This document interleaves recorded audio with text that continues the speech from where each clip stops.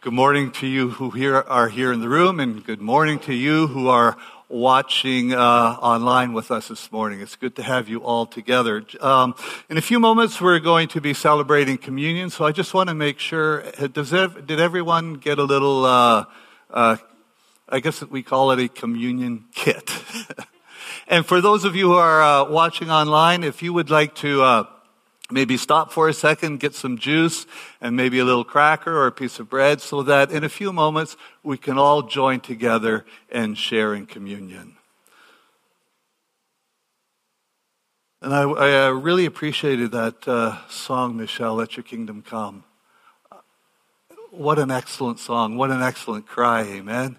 And to remind you that His kingdom has already come and it's here within us. But that's actually the title for my message this morning is Communion, a Kingdom Perspective. And that song just, wow, beautiful. I want to read verses, 1 Corinthians 11. I want to read to you verses 23 to 28, and then we'll take a moment and pray. So 1 Corinthians 11, verses 23 to 28. For I received from the Lord that which I passed on to you. The Lord Jesus, on the night that he was betrayed, took bread, and when he had given thanks, he broke it and said, "This is my body, which is for you. Do this in remembrance of me." In the same way, after supper, he took the cup, saying, "This cup is the new covenant in my blood. Do this whenever you drink it in remembrance of me. For whenever you eat the bread and drink this cup, you proclaim the Lord's death until he comes. So then whoever eats the bread and drinks the cup of the Lord in an unworthy manner will be guilty of sinning against the body and blood of the Lord. Everyone ought to examine themselves before they eat of the bread and drink of the cup." And as I was preparing for this morning, I had two very, very profound experiences that reminded me just how important it is for us to celebrate communion. You know, as followers of Jesus, we need to remember that through Jesus, we have been rescued from the dominion of darkness, and we have been brought into his unshakable kingdom, living under his reign and his rule, receiving into our lives all the benefits of the kingdom of God. Amen? And then in Matthew chapter 6, verse 33, Jesus said, he says, "Don't worry about your life, what you will eat or drink. Your Father knows that you need these things." Isn't that good to know we have a Father who knows what we need? But Jesus went on to say, "Seek first or pursue the kingdom of God." And to pursue the kingdom of God is to live according to the values, the culture, and the ideologies of the kingdom of God. And then he says, all these things will be added unto you. Now, I don't know about you, but I think that's incredibly powerful. And, I just want to say these are not just some nice words found in a book. This is a promise from God. This is a promise from God. So the first experience I want to share with you was very, very personal. And I had received some news that caught me completely off guard. And it had the potential to affect Elam Canada's future. And for those of you who don't know what Elam Canada is, it's an organization I lead. It's a network of churches and ministries. But it had the news I received had the potential to affect Elam's future, my financial future, and my family very, very deeply. And I tell you, it completely knocked the wind out of me. And I started to spin.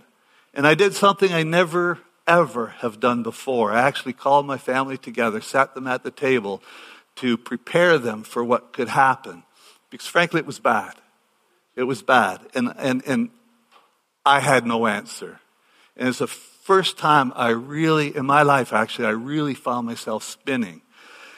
And then the Holy Spirit came to me and he challenged me. And he said this to me. He says,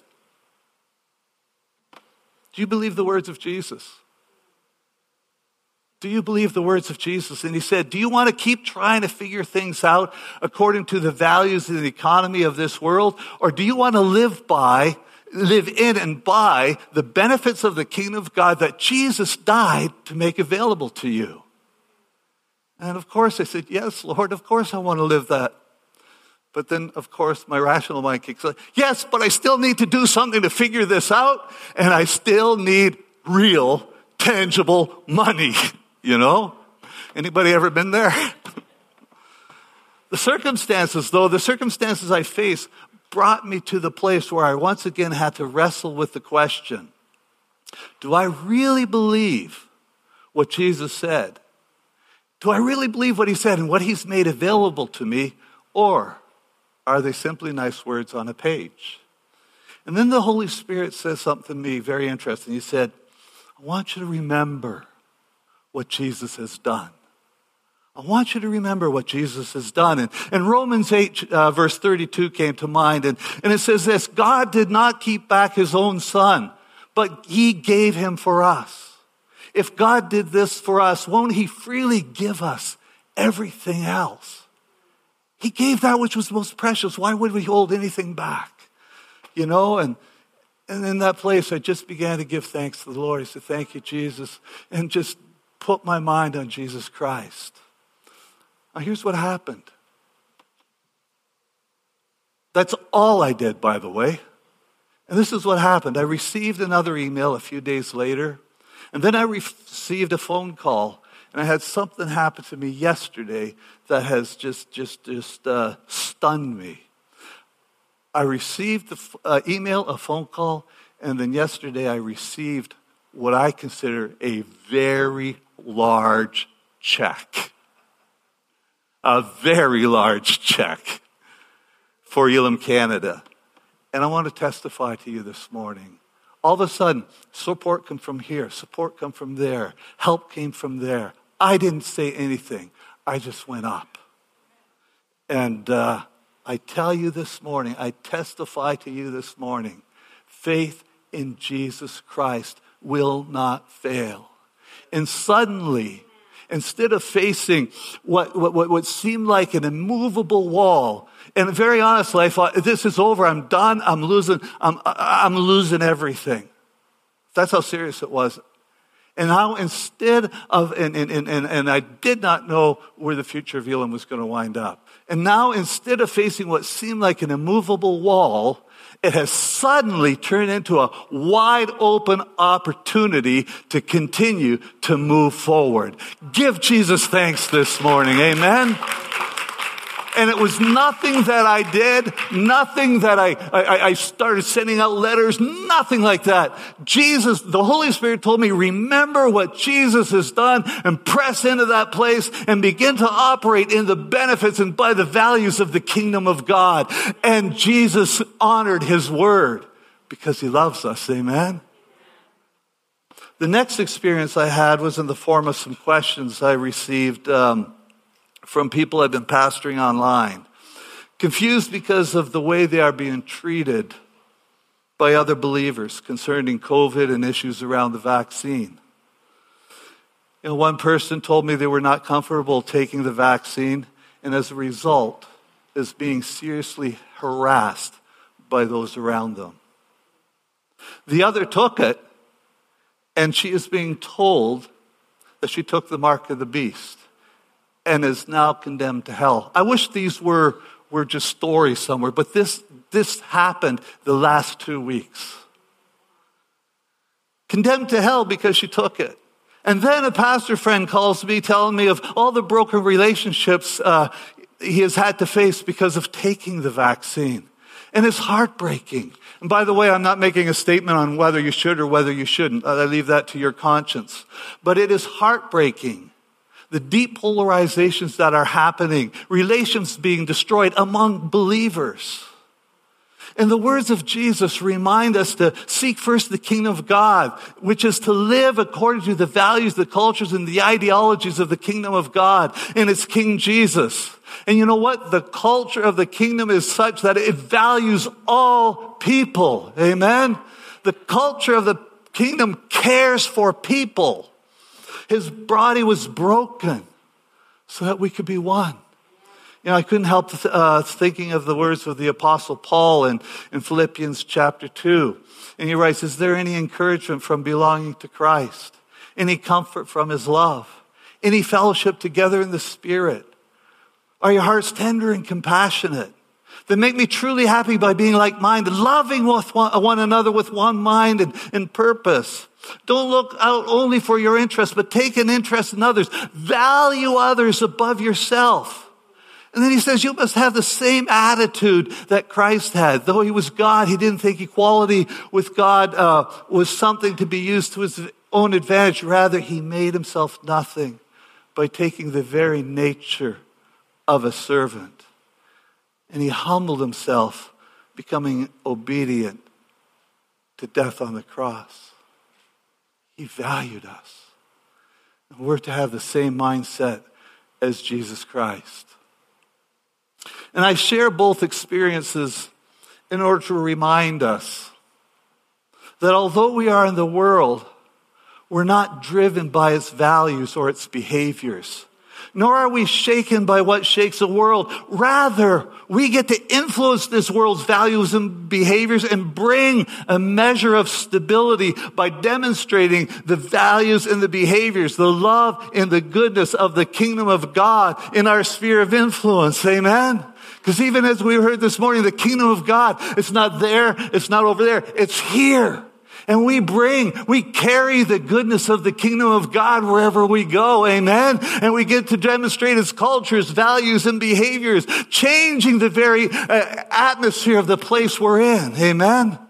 Hallelujah, hallelujah. Communion. And our participation in communion helps us make the necessary adjustments to our thinking, to our behavior, our outlook, in order to help us live with a kingdom perspective. Why? Because as we participate in communion, we're invited to do three things. We're, number one, invited to remember, the very same thing the Holy Spirit told me to do, remember. Secondly, we examine ourselves. And thirdly, we look forward. As we remember, what is it that we see?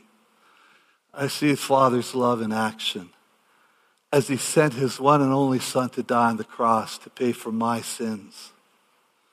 And when I look back, I don't see my history. I see His redemption. Amen? I don't see my history. I see His redemption. I see Jesus who endured the cross for me. And I'm reminded that Jesus shed His blood for me. You know what? That's personal. He shed His blood for me. Jesus died for me. It's personal. He did it for you. It's personal. Jesus forgave me. It's personal. I have been made a child of God. His body was broken for me. His healing and restorative powers is available for me. Amen. Sometimes we just need to remind ourselves, it's for me. It's not just for that person or that person. It's for me as well. So many people are living in brokenness, not applying and receiving what Jesus has done for them. And some of us just need to receive today and let the finished work of Christ wash over us and receive His healing. He did it. His body was broken for me. Amen. His healing and restorative power is available to me. And because of Jesus, I can live free to be like Jesus and make things more the way Jesus wants them to be. Amen? That's what living free is all about. It's free to be like Jesus and make things more like the way He wants them to be. I see Jesus and I remember what He said as He hung on the cross. My God, why have you forsaken me? As the full weight of my sin was pressed on Him. And I remember that He was rejected so I could be accepted as my sin was placed on Jesus, God's only begotten Son. He made me His child, brought in His family. I belong. I'm accepted. I have brothers and I have sisters. I have a family who loves me and accepts me. Amen. I have a family who loves me and accepts me because of Jesus. I remember Jesus who was alive because it was impossible for death to keep its hold on him. And I remember that through the death and resurrection,